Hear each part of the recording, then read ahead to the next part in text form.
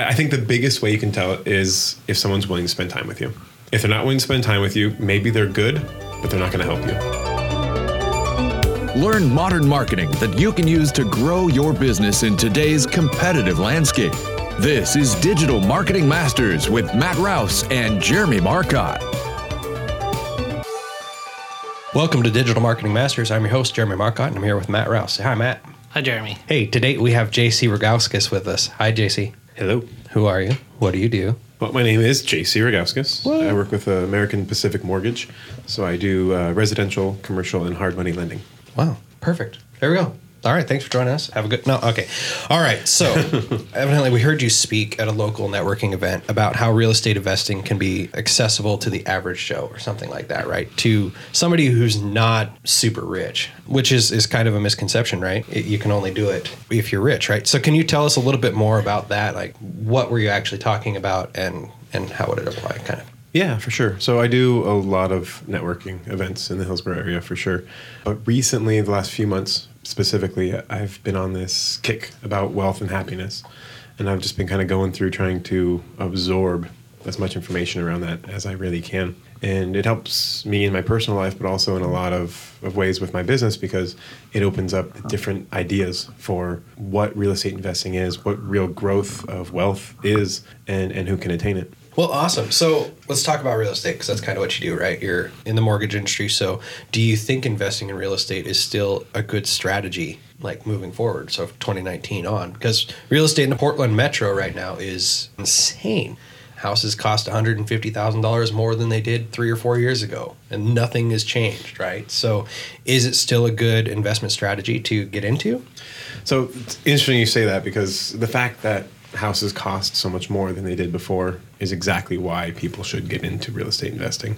I think if you ask anybody who makes money off of real estate, loan officers like myself or real estate people or insurance people, things like that, of course they're going to say anytime is a great time to invest because that's how they make money.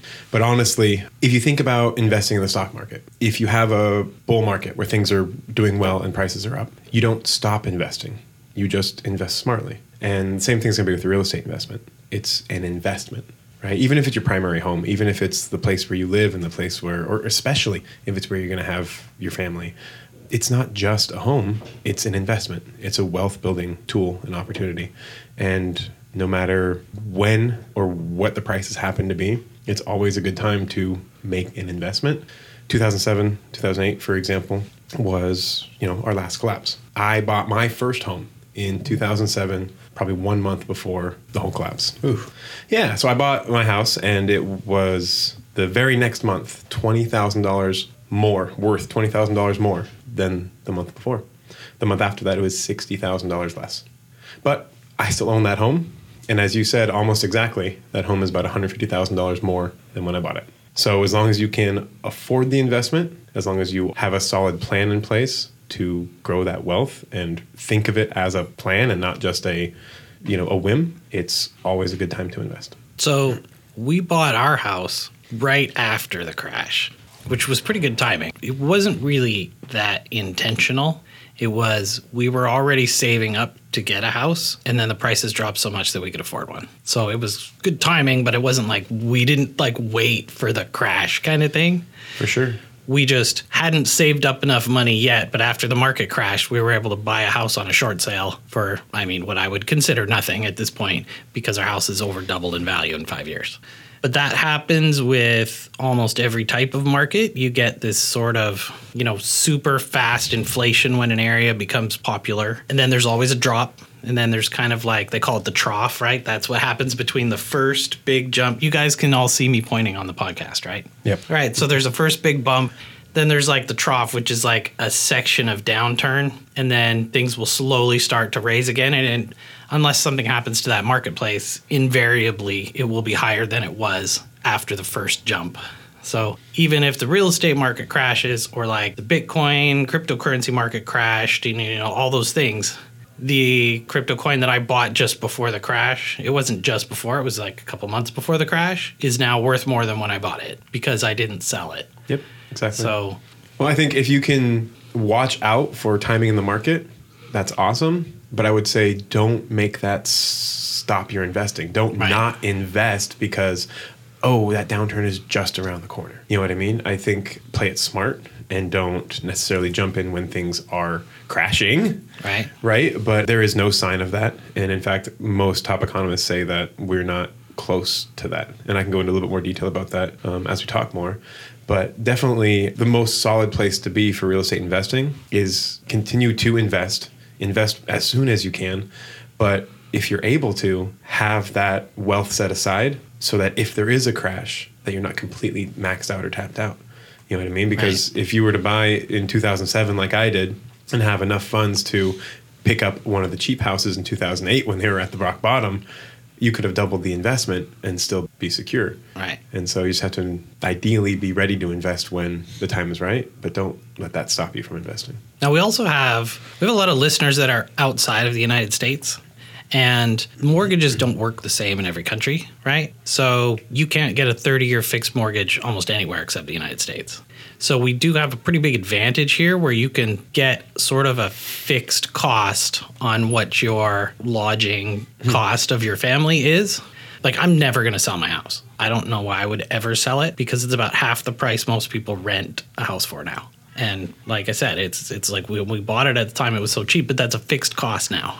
So, I mean, even if we were to buy another house, which is our plan eventually, we want to buy another bigger house with some property and something nice. And, you know, there's like a little bit of a plan in place there. And then we're going to rent out the other house. And I think that kind of goes along with what you're saying is when you get a fixed cost over time, inflation and other factors are going to raise the cost of living, but you have a fixed cost of living because you've set that. Yeah, absolutely. I mean, I personally have mixed emotions on 30-year fixed products. It is definitely the most common in the United States because we are sold on the security of it, for sure.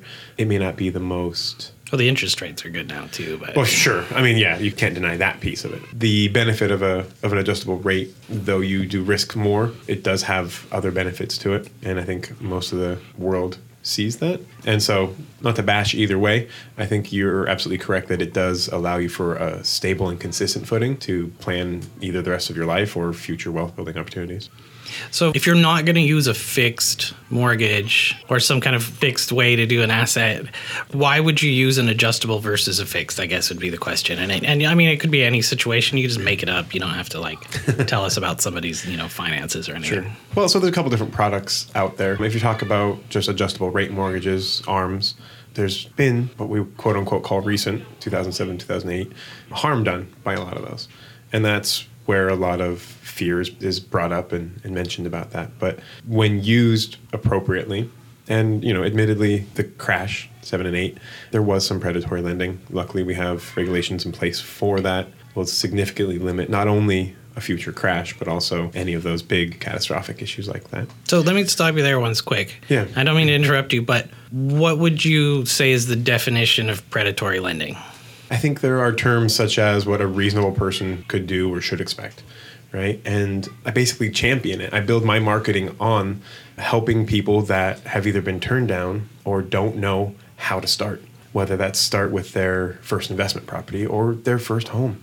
And I think getting a plan in place is where I always say people need to start, is talk about it. Because all too often, and I see it every day, is people jump into something and they don't know the process. They're just kind of swept along with it. In all honesty, I think most of them don't want to know the process. Right. It's so outside of their world. It's only going to happen once. It's only going to last 30 days. So they just want someone to take care of them and trust that they have that person. But what that leads to is people taking advantage of that trust or that, not necessarily unwillingness, but that unfamiliarity with the process. That happens in every market, though, right? Sure. You get someone who's the car mechanic, sees someone come in that they don't think is going to be knowledgeable about their vehicle, so they charge them a whole bunch of, charges for stuff that doesn't really exist or problems they don't have. Or I heard a horror story recently where a mortgage broker was charging a woman a monthly fee after the sale had happened for a year. Just for his services? Just for his services. Here's what it's going to cost for me to do this loan, even though he's paid from the loan, he was still charging her like $1,000 a month or something for a year afterwards because that's what his services cost. People want someone that they can trust to work with, but the problem is that it's a really difficult world to figure out if you can trust someone or not. And I mean, we talked about building trust pretty much every single episode of this podcast. If you go back there, we say the word trust along with the word plumber in like every single podcast. That's right. How would somebody that they don't have a plan in place right now, they are just starting to think about buying a house or anything like that, and let's say that they have credit issues, how would they start the process and how would they be able to get into a home themselves instead of paying these astronomical rent prices? I mean, simple answer, talk to me. That's really what it breaks down to, is it's talk to somebody who, I live this every day, right? And then I think that comes back to the same point of people not knowing much about the process. They have their jobs, their lives every day. I do mortgages every day. I think since a little kid, real estate's been my thing. I've been in financing for 15 years, banking and financing, and I just think about it too much. So I might as well put it to good use, right? Help people. Right, and you're licensed in Oregon? And Washington. And Washington State, right? So Oregon State, Washington State. And I have access to brokerage products throughout all 50 states. Okay. So let's say somebody's in wherever, they're in Kentucky or California or something. Sure. Do you have tips for them on how they can find a trustworthy mortgage broker to use? Or is that kind of like a individual case basis kind of thing? Or is there some way that they can gauge how they can trust someone? Sure. I guess that can be kind of tough, honestly. It's sad because a lot of the good loan officers, a lot of the good brokers have gotten to a point where smaller or more complex deals they don't have to deal with. Whereas some of the newer ones or ones that don't really know what they're doing are the ones still taking on everybody. And so that can be really tricky to gauge out, okay, who's here to just make a buck, but also who's experienced enough to help me. So it can be very difficult. I think the biggest way you can tell is if someone's willing to spend time with you. If they're not willing to spend time with you, maybe they're good, but they're not going to help you. Right. And then if they don't know what they're doing, you'll find that out by spending time with them. And so I think the big point is plan ahead, right? Don't fall in love with a house and say, okay, I need a loan. Right. Let's get started. And then jump into this thing because you only have 30 days to close. Think about this as a wealth building opportunity, as an investment, not just getting out of the space you're in, not just getting a home. Think of it as a long-term movement and something to spend some time considering. I mean, actively think about it. Right. Do some research, not just on rates, but what it means to own a home and how it can help you. And then take time with people. Again, not just rate shopping, but figuring out what they know and how they can share that with you, not just get you through the process. Right. And we see a lot of real estates now, or like real estate agents. We work with a lot of agents, brokerages, and they oftentimes will require pre-approval letters or something like that before they'll even show somebody a house. And right. That's good. They should. Yeah. A lot of times it depends on the cost of the property, right? Like they'll show $200,000 homes to anybody, but they're not going to show an $800,000 house to somebody unless they're pre-approved. So I was listening to another podcast called Business Lunch is a good one that I really like with Roland Frazier. He was interviewing someone who started when they were 19 years old buying houses with like no cash down. He like saw one of those articles in the back of a magazine. Like in the old days, you used to have to cut them out, put it in an envelope with $5 or whatever, and like mail it to get your pamphlet on how to do pre-internet time, right? And I guess he had done a bunch of buying and selling from that point forward. He started pretty young and stuff, and he was asking him, and he was like, well, I don't really do that anymore because now he works with a startup company, a marketing tech startup. But Roland Frazier, the host of the podcast, he was like, well, I think that still works. Like you can still buy houses with no money down or a limited amount of money down, you know, if you get the right kind of lending or loan products with it. I mean, I was curious to ask you, is that even actually a thing that still works, or are these guys kind of in a different world at this point? So I think the no money down for investing purposes, so the fix and flips, the get it in and then just turn around and sell it, I think that idea has sold a lot of books and a lot of lectures. It was definitely more feasible back pre-2007, 2008 because of the lack of regulations and the products that were available due to the lack of regulations. Now, that's not to say it's not completely not out there. For the common person, the average Joe, as we put it, right, there are still zero down programs. Right. There are still super low down programs. 3% is achievable for just about anybody. Worst case scenario, 3.5 with FHA, right? So there are plenty of products that can help even your first time home buyer, your starter person, your average Joe get into a home. Now, if you're looking for investment and flipping, people want to see a little bit more skin in the game for that. Doesn't mean it has to be your money. There are ways around using your money to get into it, but generally they want to have some kind of investment. And that's usually where you would get a shorter term, like an ARM or something like that, right? For theoretically, for that's flipping, another. right? I mean, that's one vehicle Right. for short-term, low interest. As you mentioned, rates are so low now. ARMs don't really make a whole don't lot of make sense sense right anymore now, because you yeah. can't get much lower than the 30-year fixed when you're thinking of it in terms of short-term deals.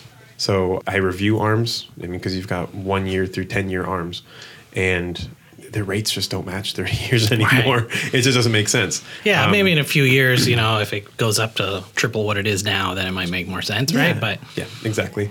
But yeah, so I mean, the idea of investing that way is out there, definitely there. It doesn't have to be your money, but you're going to have some cash in most cases. I'm just absorbing because I'm in that. I know you're in that I'm house searching area mode. So I'm paying $1,800 a month for my house right now In rent. in rent, and I could be paying a lot less. Well, a lot even would be $200, right? Less for an actual house. Maybe not in Portland, but Maybe not. or in Well, the greater Portland area. You could be paying the same. Who was I would it? say the Right. same. Drive until you make it, or drive until you qualify. Exactly. Like, Yep. I'm fine with living out of town a little bit. That's okay. I hear there's a beautiful home in Vernonia that has an open house this weekend. So if you want to drive until you qualify, It also overlooks a lake. If you haven't seen the actual proproperty, not in a flood zone, just Not in a overlooks flood it. state. Just- It it's overlooks on the stilts. lake, but the lake only happens every 10 years. I actually went out to Vernonia when they had that big flood last time. What a disaster that was. Jesus. I broke my ribs on a slip and slide in Vernonia, but that's a different story. Was it because of the flood or? That's right. No, it was just a fat guy Did you missing a say? Did you say hold my beer before you did it? Maybe, maybe not. Maybe. There is no video of it happening, so that's a bonus in the day of cell phones and cameras. All right, so anyway, JC, how do people get a hold of you if they want to learn more about the products and how you can help them? Simplest way, call or text me, 360-607-3017. You can also shoot me an email at jc.rogauskas, that's ROGAUSKAS, at apmortgage.com. So, we're international, right? So if you start getting calls from, let's see, I've had somebody from Sweden reach out, one that I couldn't understand because it was in like Mandarin or something. So that's fun. But anyway, I had random somebody reach international out from phone calls. Canada, but I speak Canadian, so it was okay. You speak Canadian? I do, eh? Perfect. All right. So thank you for joining us, and I look forward to watching you grow over the next couple of years. Awesome, my pleasure. Thank you guys for having me. This has been Digital Marketing Masters with Matt Rouse and Jeremy Marcotte. For notes and a transcript of this episode, go to hookseo.com/podcast. Now stay tuned for a preview of our next episode of Digital Marketing Masters. Join us next week as we talk with Kara Radecki from Ancora Counseling about what imposter syndrome is and how to overcome it. Digital Marketing Masters is brought to you by Hook SEO Digital Marketing. Our show is produced by Matthew Rouse and Scott Burson, mixed and edited by Silent Outburst Productions. I'm your announcer, Daniel D. Craig. We would love to hear your thoughts. Please leave us an honest review with your podcast provider. Your reviews help us help more business leaders just like you.